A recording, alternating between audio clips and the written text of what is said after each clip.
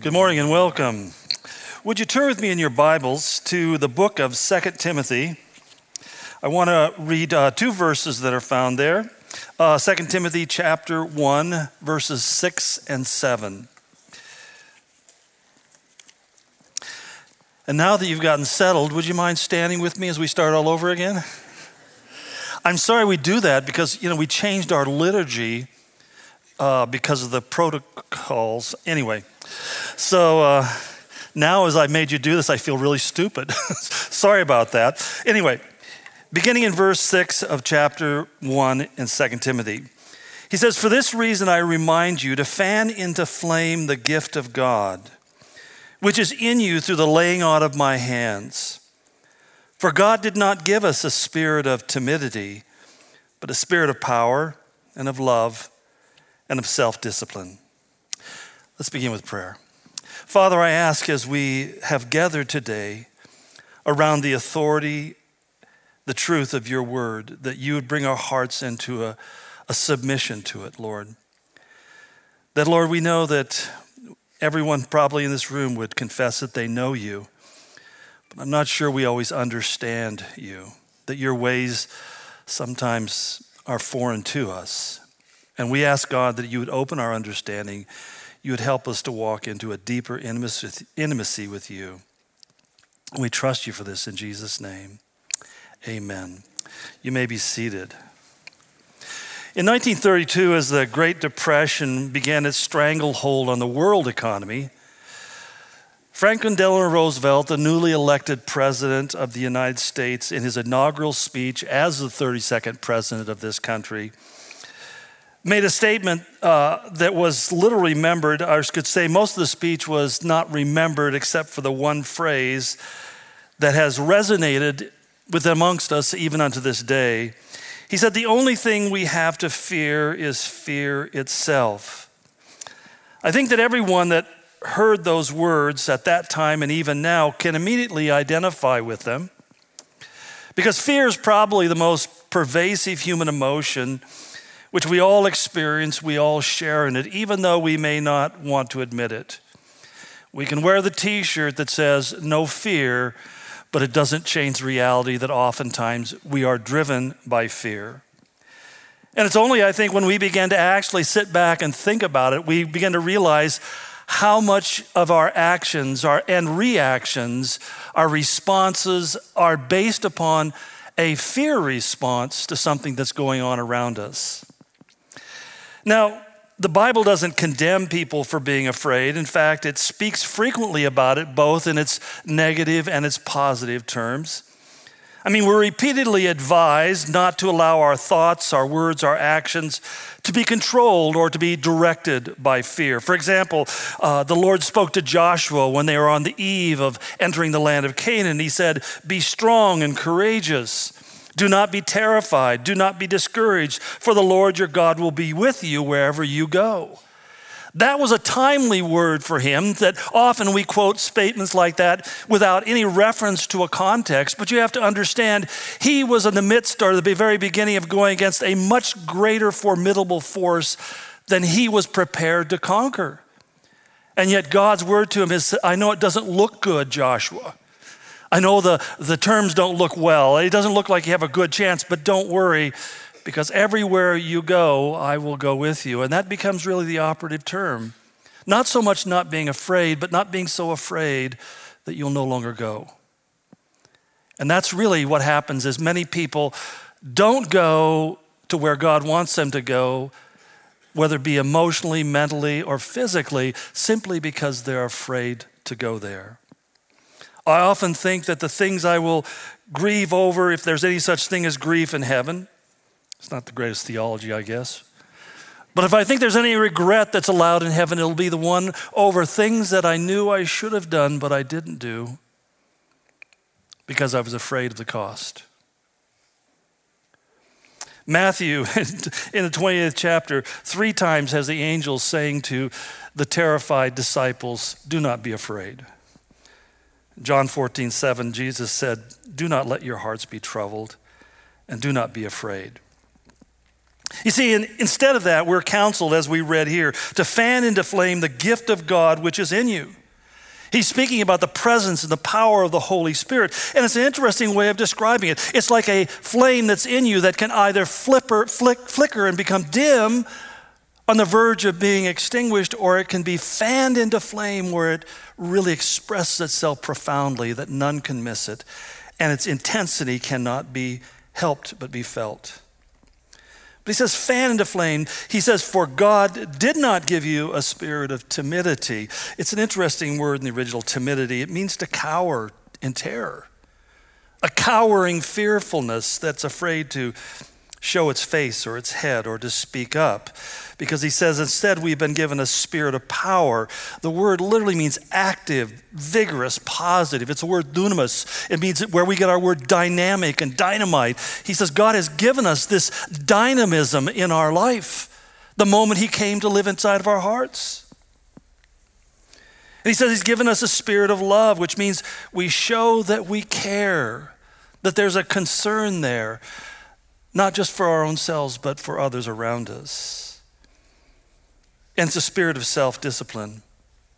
Some translate it as sobriety or modesty, but it means a sensibleness, an awareness of what's going on, and yet at the same time there's a moderation, there's a self-control, there's a confidence that doesn't need to be reactive because it knows what's going on and it knows where it's going.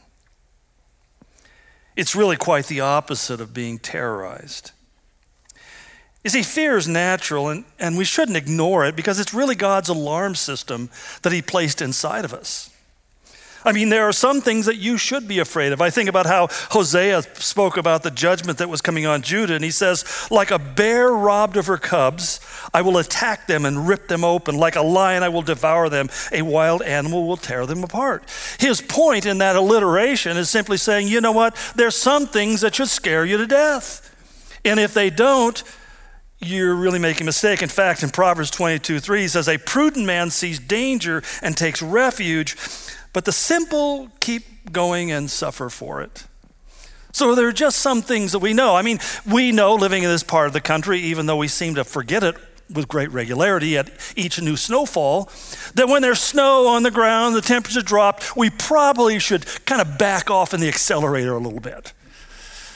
But every year with the first snow, how many, 100, 200 accidents because we forget. It's been entirely 8 or 9 months since the last time we had to do this.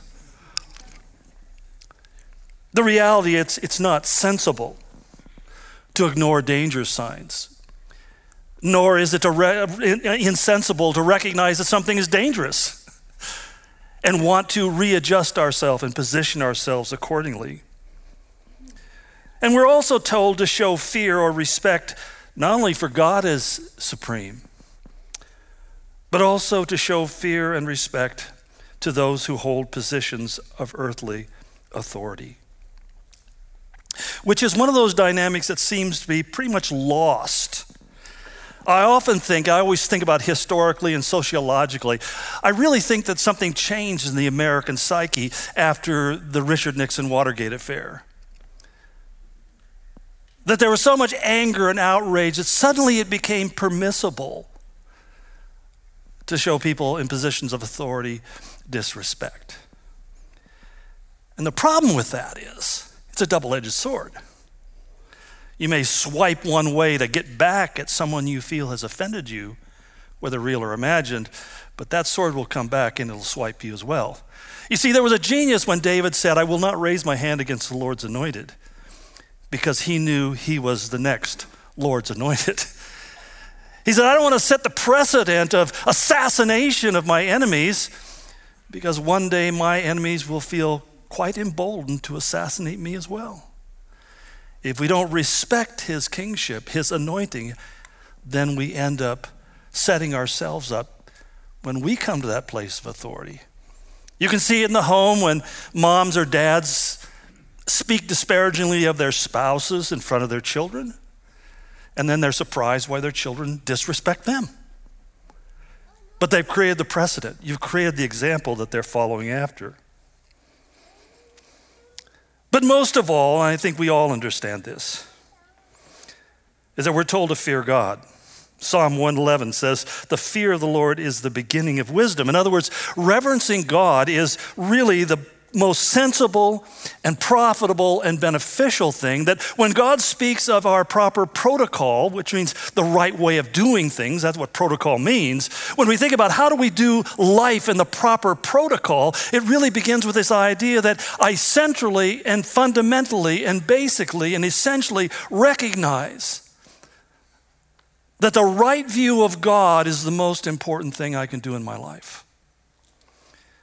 And if we misappropriate that or misperceive that, we can act in ways that really are harmful to us and to others around us. They may not be harmful to God. In fact, I should say then I seem to be struggling with right theology this morning. But the reality is God is not threatened or bothered or upset. He doesn't lose sleep because he doesn't need sleep, but he also isn't troubled. That when I throw my tizzy fit and get angry at God, which sometimes I do, he doesn't say, oh my gosh, Ken doesn't seem to like me right now. Now, I do those kind of things. You do those kind of things. But God never pulls back and goes, gee whiz, is there something I can do to make him happy? And I'm always saying, yes. Maserati. And you know, any highly expensive European sports car will do. I'll take even an American one. But anyway, I'm so humble that way. But one of the things we learn rather quickly from Scripture is that fear is not the problem, it's where it takes us. Fear creates, as we know, a fight or flight mechanism, and our first response is almost always to flee, to get as far as we can. But when we feel that we're cornered, then we fight. You see, if fear sends me to God, then the Scripture says I'm a wise man. Job wrote in Job 28:28, the fear of the Lord, that is wisdom, and to shun evil is understanding. Do you realize the fear of the Lord as being wisdom is restated 125 times in the Scripture? I think it's one of those things we need to pay much more attention to, because one of the things that Paul said in Romans 1 that would be really characteristic of the sinfulness of mankind, he says, because they have no fear of God before their eyes. They feel like they can act as they please and there's no consequence. So in a sense, they determine that God himself is inconsequential. When in fact, man does not live by bread alone, but by every word that proceeds from the mouth of God. God is the primary consequence. But the fear of God is not terror, unless, of course, you're on the wrong side of that equation. But rather, it's an awareness of the awesomeness, the power of God, and the very real understanding that if I find myself in the wrong position, in that disrespectful, disregarding, cavalier, casual view of God as my CB buddy, then what happens is that I don't fear God. I don't concern myself with what flows through my mind, what I see with my eyes, what I hear with my ears, what I do with my hands or where my feet take me. I don't concern myself with those things because it's my life, after all, to live the way that I want to live it, right? And yet God says, my eyes are continually on you. That you never move to the right or the left. You don't, whether you're asleep or you're awake,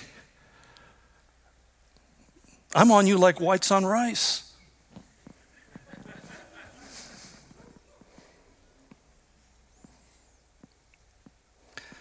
That's why the writer of Hebrews said in Hebrews 10, it is a fearful thing to fall into the hands of the living God. A terrible and frightful thing. Now, I've served in ministries where we used to say that about our senior pastor. It's a fearful thing to fall into the hands of, well, I won't mention names, but. And that's why in Romans 13:4, when he talks about our relationship with human authorities, he said, if you do wrong, be afraid. Rulers are God's agents of wrath to bring punishment on the wrongdoer. Yet for those of us who are his children, his fear does not elicit terror, but rather it creates reverence, it creates worship, and it creates an amazing sense of comfort and peace. It's expressed in what Isaiah told Israel on the eve of the Assyrian destruction. He says, "Fear not, for I have redeemed you. You are mine.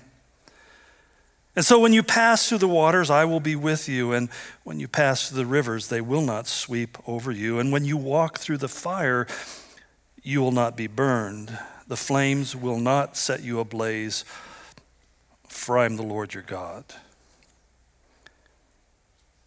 Yet there's another kind of fear we should be frightened by, and that's the fear of man. Especially if that fear has a greater control over our lives and our choices than the fear of God.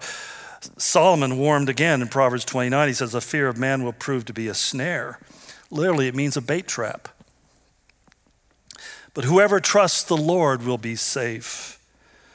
Jesus himself said in Luke 12, he says, "Do not be afraid of those who kill the body and after that can do no more. Whom should you fear? Fear him who after killing the body has power to throw you into hell. Yes, I tell you, fear him." By the way, you may want to remember that one because Jesus said it. You see, the fear of man is one of Satan's most effective tools. He actually weaponizes it against us. Because when fear comes on, we quickly forget that Christ died and rose again, as the writer of Hebrews put it, to free those who all their lives are held in slavery by the fear of their death.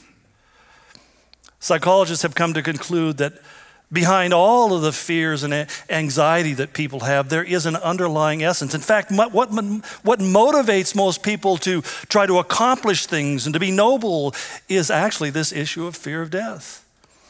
I remember years ago and had a man in a Bible study group I was in who worked for a company who created research videos or educational videos for various professions. And he said, we were asked to do one for doctors to help them with their bedside manner, because they didn't seem to deal with dying patients real well.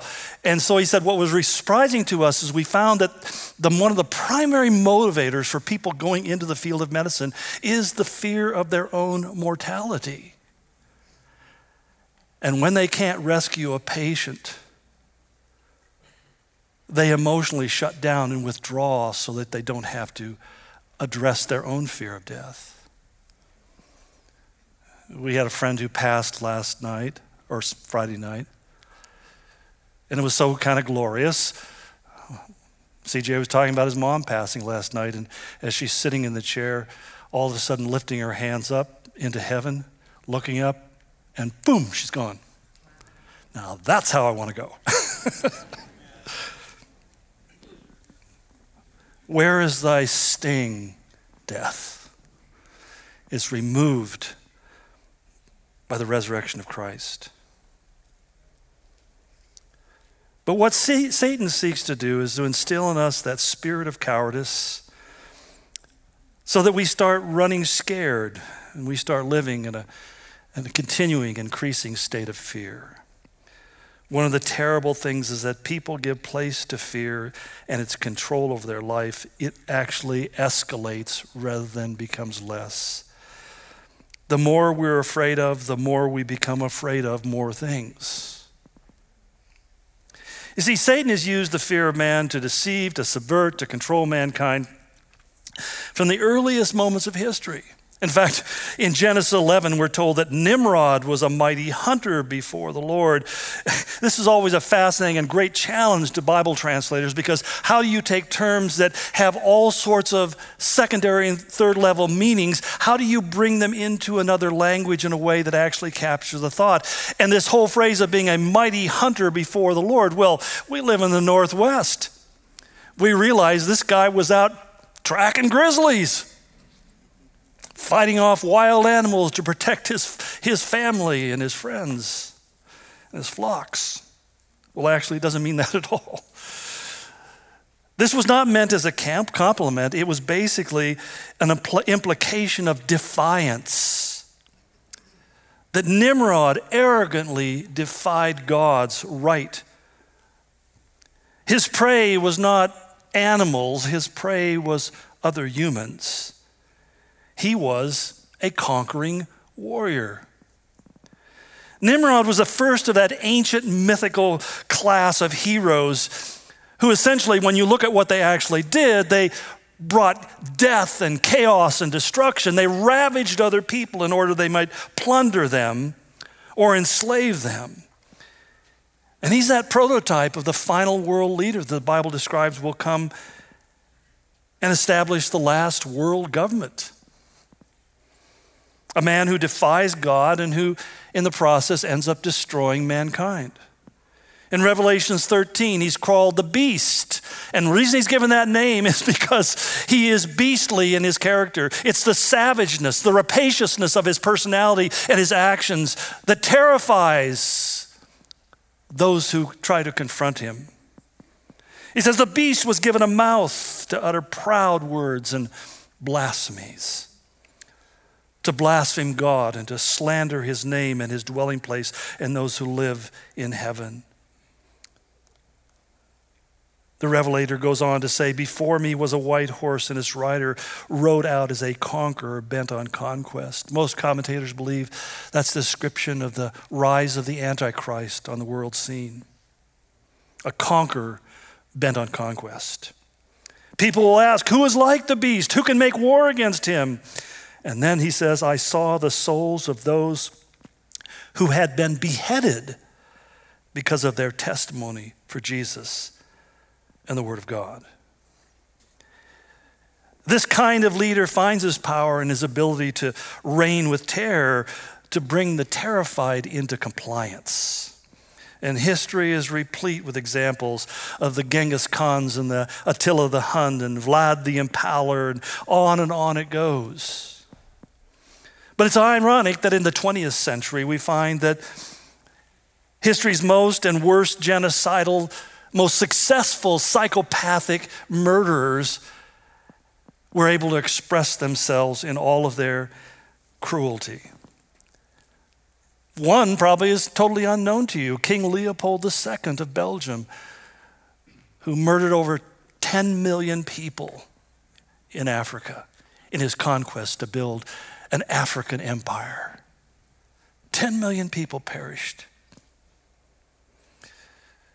When the Black Lives Matter movement spread over to Europe and the Belgians went and pulled his statue down, I applauded that one. It would be like putting up a statue of Adolf Hitler in Germany. Something that the Belgians just didn't want to face up to. That was the foundation upon their wealth, was the blood of 10 million Africans.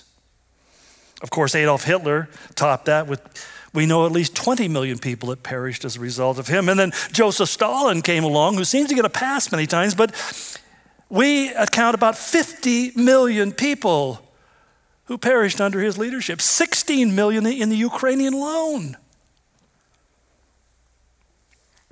And then there is the Mao Zedong, the founder of the People's Republic of China. It's believed that at least 60 million people died under his leadership. You put it all together and you come up with 140 million victims within a span of less than 100 years. Yet when the Antichrist, the beast as he's called, comes onto the world scene, he will outdo them all combined. In fact, Revelation 6:8 says, he has given power over a fourth of the earth to kill by sword, famine, and plague, and by wild beasts of the earth. If that were today, we're talking about 1.75 billion people. Now, I'm not saying it'll get covered by the media, but it may be hard to miss.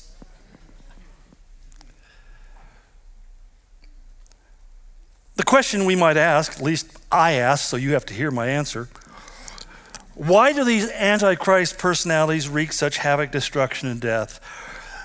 Historian and political philosopher Hannah Arendt, in her book, The Origins of Totalitarianism, which is believed by many to kind of be the seminal definitive work on the issue of despots, tyrants, she simply said, terror is used as an instrument to rule masses of people who become perfectly obedient. David Crane, an international jurist, had been involved in many cases against genocidal cases in his career. He says, I have investigated and prosecuted dictators and their henchmen for most of my professional life. I've studied their lives, their personalities, their rise to power, and how they governed. And the one common theme in their theories of governance is fear. It is easier to govern and dictate to citizens through fear than through doing good. And then he says, the infamous dictators of the 20th century understood this all too well. A frightened populace will allow their government to take drastic measures to protect them from a perceived evil without protest.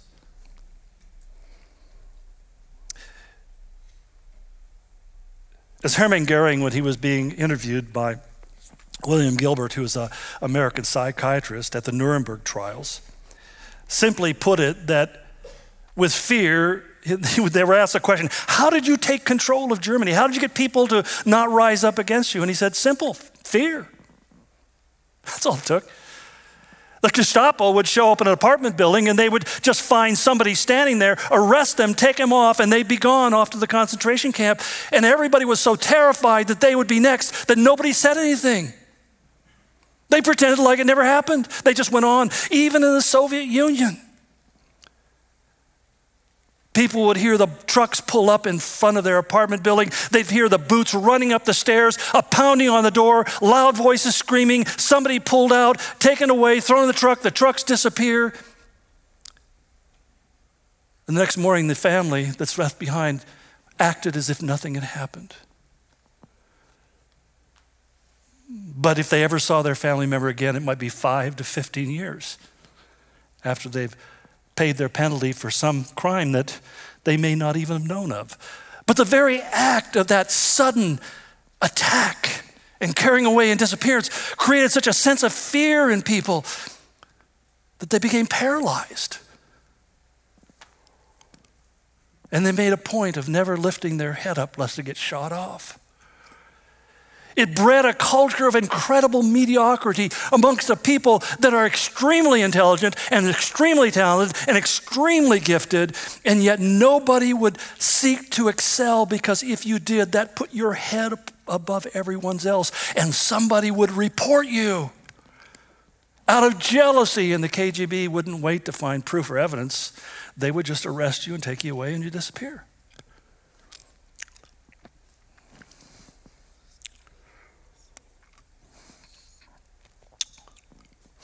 But you and I would sit back and say, well, certainly nothing like that could happen here. But if you think about it, over the past decade, under the fear and in many ways very real threat of terrorism, I think 9/11, unless you're a denier, but 9/11 really kind of proved that terrorism is something we should be afraid of. It's something we should take precautions and protections against. But what has happened is it's led to the ever-increasing intrusion of the government, especially through surveillance and tracking systems, through data harvesting, and that government and tech companies and corporations have almost completely eliminated privacy. Personal privacy is all but gone. If you don't think that's true, next time you're doing a Google search, you'll notice for weeks afterwards, you'll be getting ads for that item that you looked at. And it's had a singular effect upon me. I regret I was even interested. But you realize that Amazon has boasted that our algorithms are so advanced and so effective that the day will come when you'll receive a package on your porch that you didn't order, but when you open it, you realize it's what you've always wanted. I'm serious. This was actually a boast. Jeff Bezos said that. It'll come to you and you'll just go, I've been thinking about getting that. The downside is it's not free. But other than that, but we all know that today, it's not just, I think Edward Snowden, whether you like him or not, one of the things he brought to the surface was the fact that the NSA was gathering huge amounts of data about everybody with no real way of processing it, but they just wanted to have it for the day in which they would have the capacity to process it. And we might be advised to ask the question, to what end? Our data is harvested.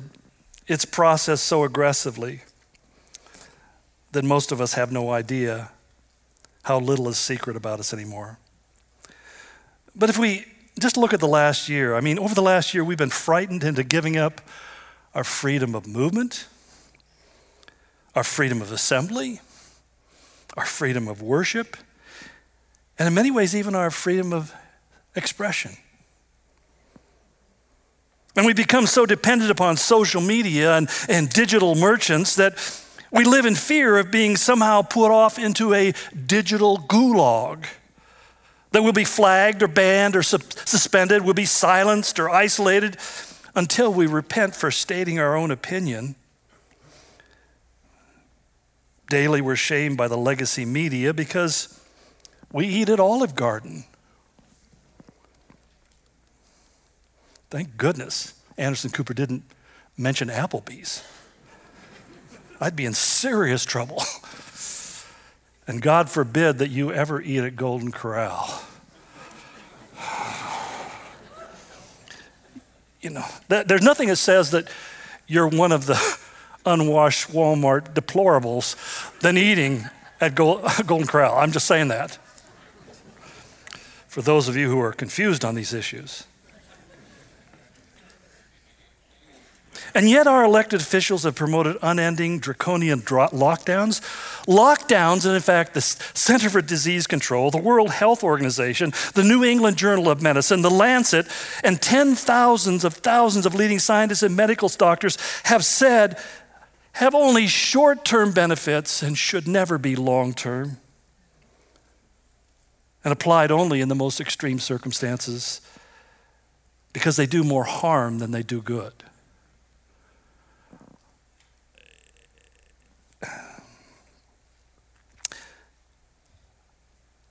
As my wife visited one of her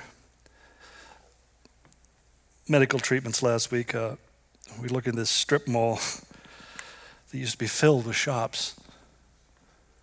And this doctor's shingle is the only one that's there. Everybody else is out of business, except for Starbucks.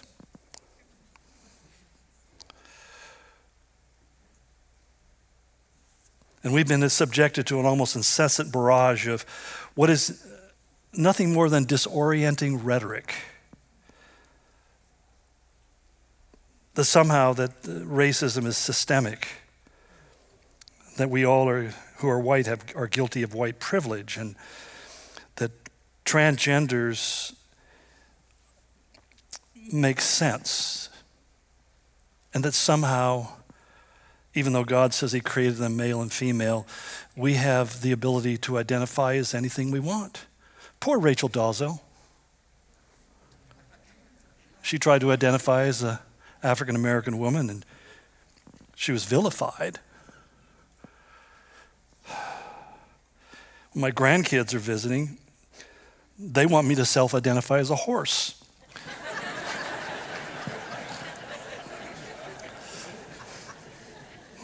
I try my best, but I'm getting too old for this, I'm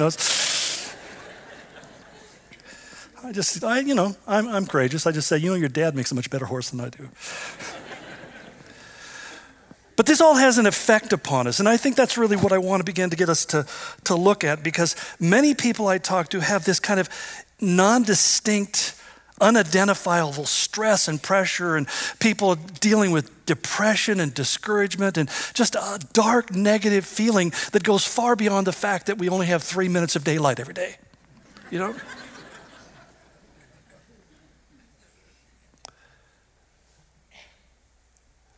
The Cato Institute did a survey, and they found that 62% of Americans are afraid to express their own opinion. That conformity is a demand, and any transgression against going along with the party line can get you canceled or even fired from your job. And now, after this weekend's nonsense in Washington, D.C., many of you are being afraid of being outed as a Trump supporter. You don't want to be branded, as the media has said, that you're a traitor, you're an insurrectionist, you're seditionist, you're treasonous. When I was listening to the usual suspects on CNN going through this kind of litany of accusations, I came to my mind the movie Princess Bride. When Vizzini keeps on saying, inconceivable, inconceivable, and Fezzik says, you keep on saying that word. I don't think you know what it means. And that's the problem when things like that are thrown out against people that you don't like. You have to understand that it lowers your sense of value of that person. It means that you can dispatch anything they say, that you don't have to listen to their point of view. You don't have to try to figure out, so where are you coming from with this? We can just say, you're one of those. And friends, that goes both ways.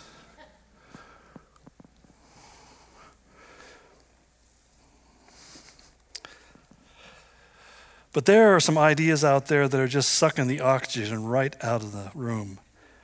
I mean, when Robert Reich, who is the former Secretary of Treasury under Bill Clinton, economic advisor to Barack Obama, who gave us the gift of NAFTA and the housing bubble, he said from his ivory tower, we need a truth and reconciliation commission. Well, that sounds non-threatening.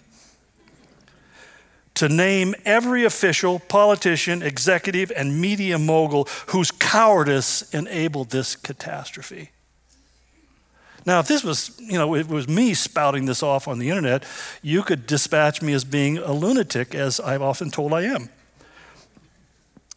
But when it comes to someone who has been a cabinet member of the United States and is a close personal friend of the past 3 Democratic presidents? Or former Twitter CEO, it's ironic Twitter, Dick Costello said, the me first capitalists are going to be lined up against the wall and shot in the revolution, and I'll be happily provide video commentary. Who says stuff like that? And of course, ESPN's Keith Olbermann. I honestly, I don't know if it's fair to quote him because I really do question his mental stability. Seriously, I mean, I really do. I think the guy's got some serious problems. But he said Trump must be destroyed. His enablers, his supporters, and his collaborators must be prosecuted and convicted and removed from our society. The fight does not end on November 3rd. In many ways, it only begins that day. But probably my favorite was, one of my favorites, ABC political director Rick Klein. This ABC's political director, he's a guy that they look to create their political presentations. He says that the country after Trump needs a cleansing of Trump supporters.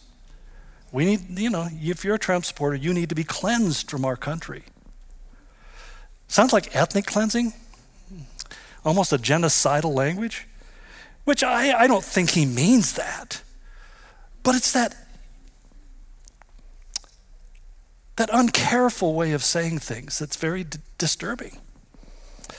Jennifer Rubin, who is one of the editorialists for the Washington Post, I think she summed it up really well. She says, the soon-to-be alumni of the Trump administration who were warned that association with Trump would mar their careers, corrode their character, are now hoping the Trump presidency isn't a disqualifying blemish on their resumes or Google footprint as the door revolves the other way and they seek to land once again in the private sector.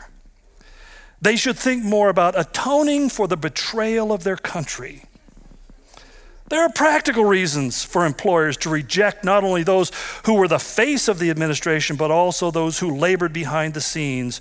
We as a country and as individuals need to decide whether those who are unremorseful and seek no forgiveness and who admit no complicity deserve to be welcomed back into polite society. Responsibility to come clean and make amends. Doesn't that sound like the nascent beginnings of a religious movement? That you can only be part of the morally superior class if you repent of having been a Trump voter?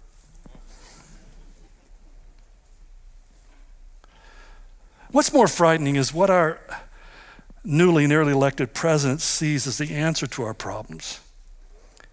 He says America, he said this on the campaign trail, needs systemic change. Now, words mean something. If you look up the word systemic, it means that it needs to be completely redone. In fact, he reiterates, the pandemic is an opportunity to fundamentally transform America by revolutionary institutional changes. Well, people don't pay attention to words. And he never gets asked a serious question. I know what kind of malt he likes, but I don't know what he means by those terms. And I don't expect next 4 years that there will be a serious interview that will ask him to define it. Maybe because he can't. But the promise to be the most progressive president in the history of the United States holds in it again, these are loaded terms.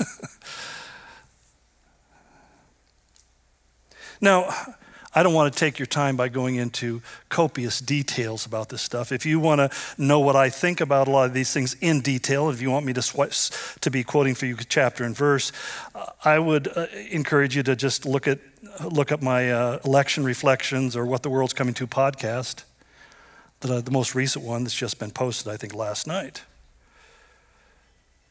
Because I don't say these things cavalierly or without being able to validate it. But also what I don't want to do is leave you in a state of fear without giving you some kind of guidance on how you can go forward with your life. You see, because I'm not just trying to raise your awareness of the dynamics that are going on. What I'm really calling you to do is saying you need to see the dangers that are coming and you need to prepare for them. But not by buying another AR. Americans bought 22 million guns last year. Are we good? That means about 350 million guns are out there. That should be enough for everybody, even the guys who are against us. Make it a fair fight.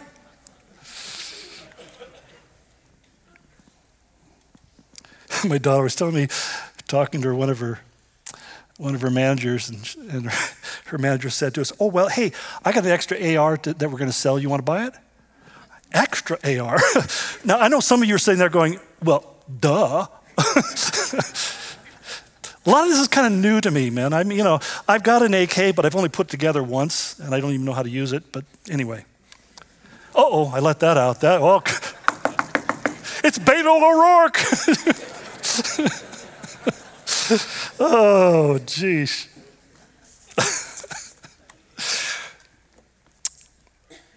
I guess my point, and really what I want to get to, is this whole idea, now that I've got your attention, is how do you and I stay focused on the right things?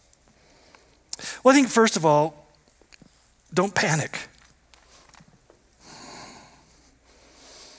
Don't allow fear to drive you crazy or into hiding or into striking out or back or settling scores or adjusting the narrative by calling people names, belittling and mocking them.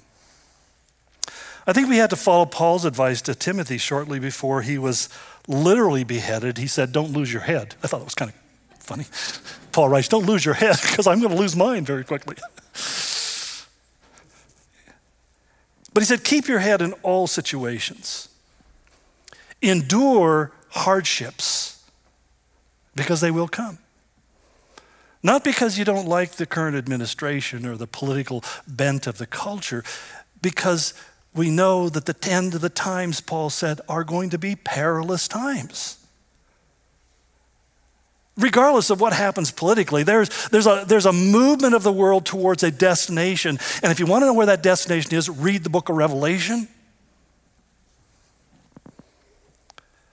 My oldest son said to me a while back, and it just really resonated with me when he said, Dad, I don't feel like the churches are preparing our people to suffer. There's a spirit of triumphalism in American Christianity. This idea that we have to win. And yet, in the economy of God, sometimes the way we win is by losing. That God will restrain evil until that restraint is taken away. And then he says the man of lawlessness will rise on the world scene. That's what the world's coming to. Now, I've got to admit my own selfishness. My almost 71 years, here pretty quickly, for those of you who want to know the date, I'll send you a list of gifts you can send to me.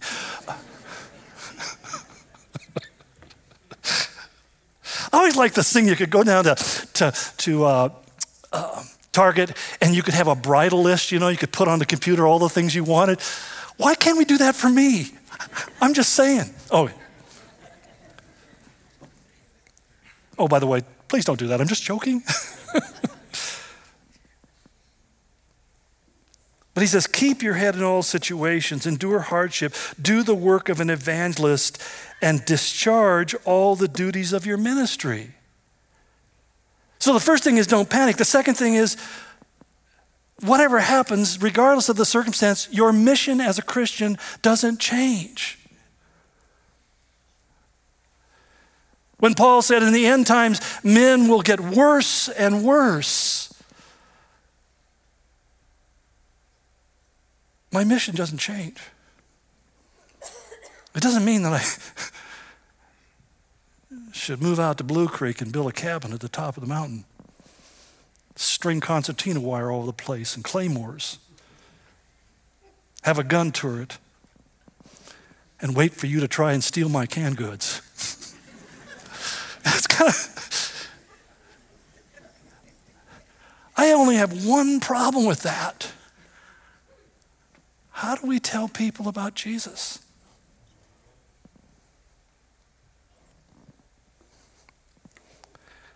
I would say the internet, but I'd probably get canceled. After this, I may get canceled. I don't know. But Paul said in 1 Corinthians 15:58, he said, be steadfast, unmovable, always abounding in the work of the Lord, knowing that your toil is not in vain. But thirdly, I think we need to stop looking to men for the answers. The middle verse of the entire Bible says, Psalm 118, verse 9, it is better to take refuge in the Lord than to trust in princes.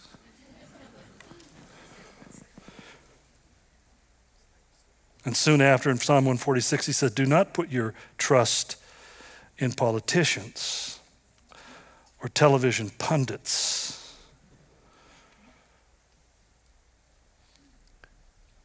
or in mortal men who cannot save. I think there's a little bit of idolatry going on in our culture. That we're looking for this individual who's going to fix everything that's wrong with everything.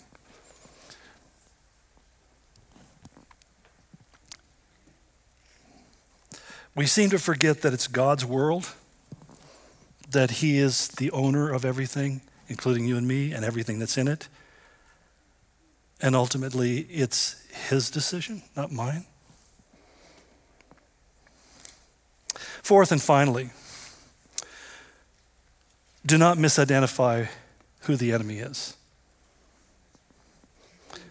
When Paul said in 1 Corinthians 9:26, he says, I do not run like a man who's running aimlessly. I do not fight like a man who's beating the air. A man who runs aimlessly, a man who is beating the air, is a guy who's putting out a lot of energy and accomplishing absolutely nothing. Paul was committed to knowing what is the objective that I need to focus on taking. And I'm committed myself to taking that objective. And his objective was a pretty simple one, which I think is supposed to be ours as well. That we impact the world for Christ in the most effective way we can. That's why, familiar passage to all of you, but I want us to still think about them for a moment. In Ephesians 6:12, our struggle is not against flesh and blood, but against rulers. The word's arche in the Greek. It refers to, in this context, supra-terrestrial demonic powers. Our battle is against the demons of hell, against the demonic powers, against the dark forces, against the spiritual forces of wickedness in heavenly places.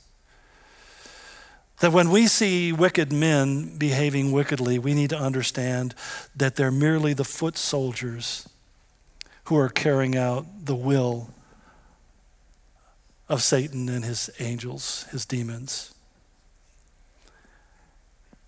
And ultimately, as General Schwarzkopf said before he invaded Iraq, he says, first I'm going to cut the snake's head off.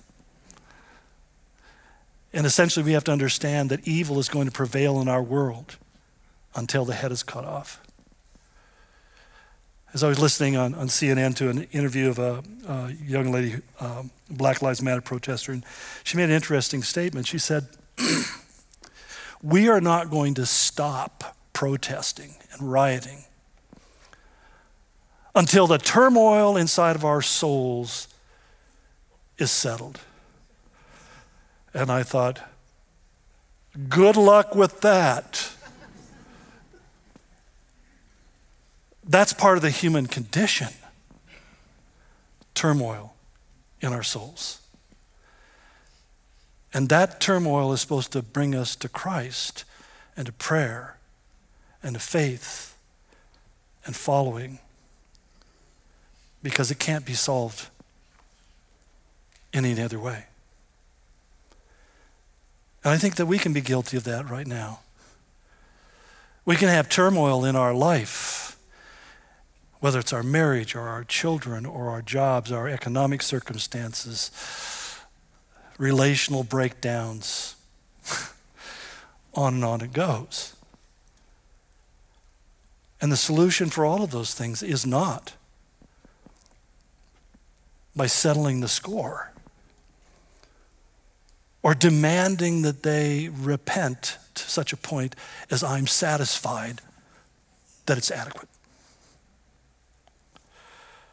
What we have happening in our culture is a tremendous amount of blame shifting. I'm unhappy and it's your fault. And again, it's becoming epidemic within our culture.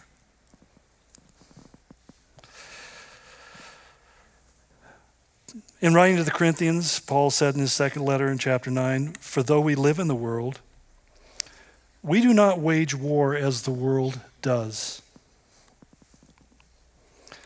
The weapons we fight with are not the weapons of the world. On the contrary, they have divine power to demolish strongholds.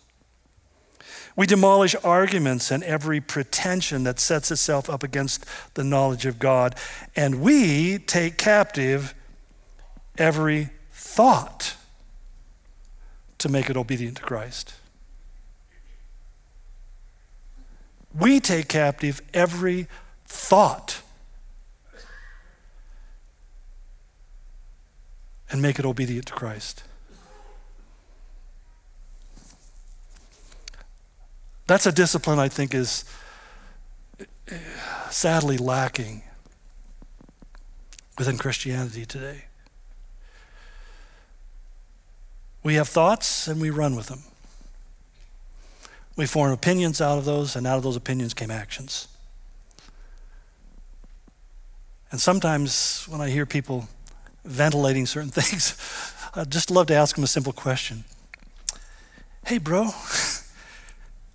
have you prayed about that?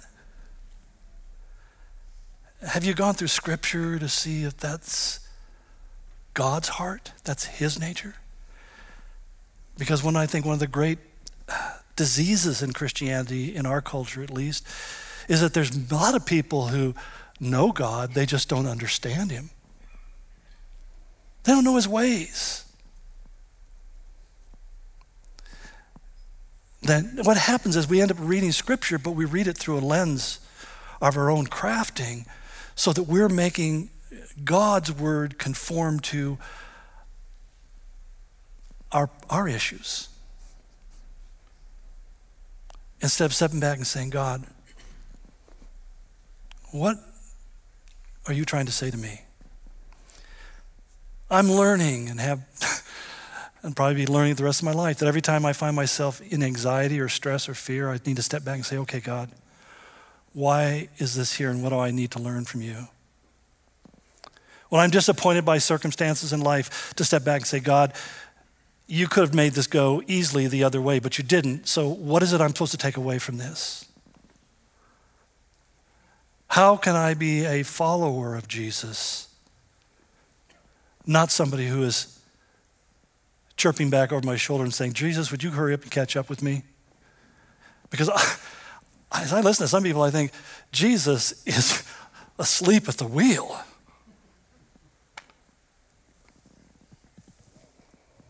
Bringing my thoughts into obedience to Christ is the hardest thing you'll ever try to do as a Christian. But if you don't do it, you're going to end up someplace you don't want to be. I guarantee it.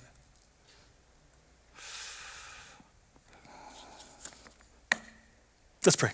Father, I ask that we could hear these things in a way that would translate into life change, Lord. That sometimes, Father, we confess that we can be so troubled by the wrong on one side of the equation that we become completely blind to our own wrong, our own sinfulness.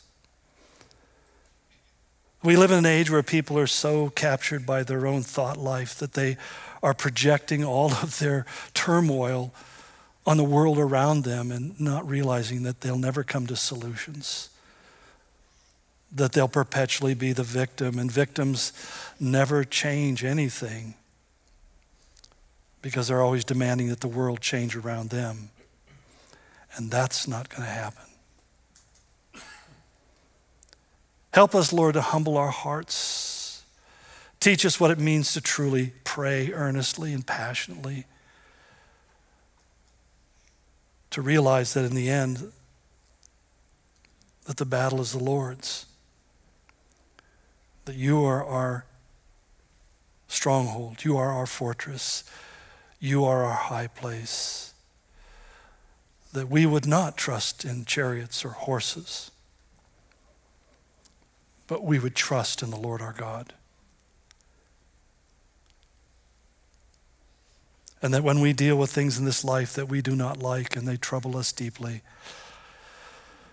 that rather than becoming bitter and malicious, we would pray, Lord, help me to respond in a way that heals those who want to be healed. I pray for this nation, Lord, that is literally ripping itself apart in vitriol. I pray you'd have mercy upon us. You'd humble us. And I pray most importantly that the church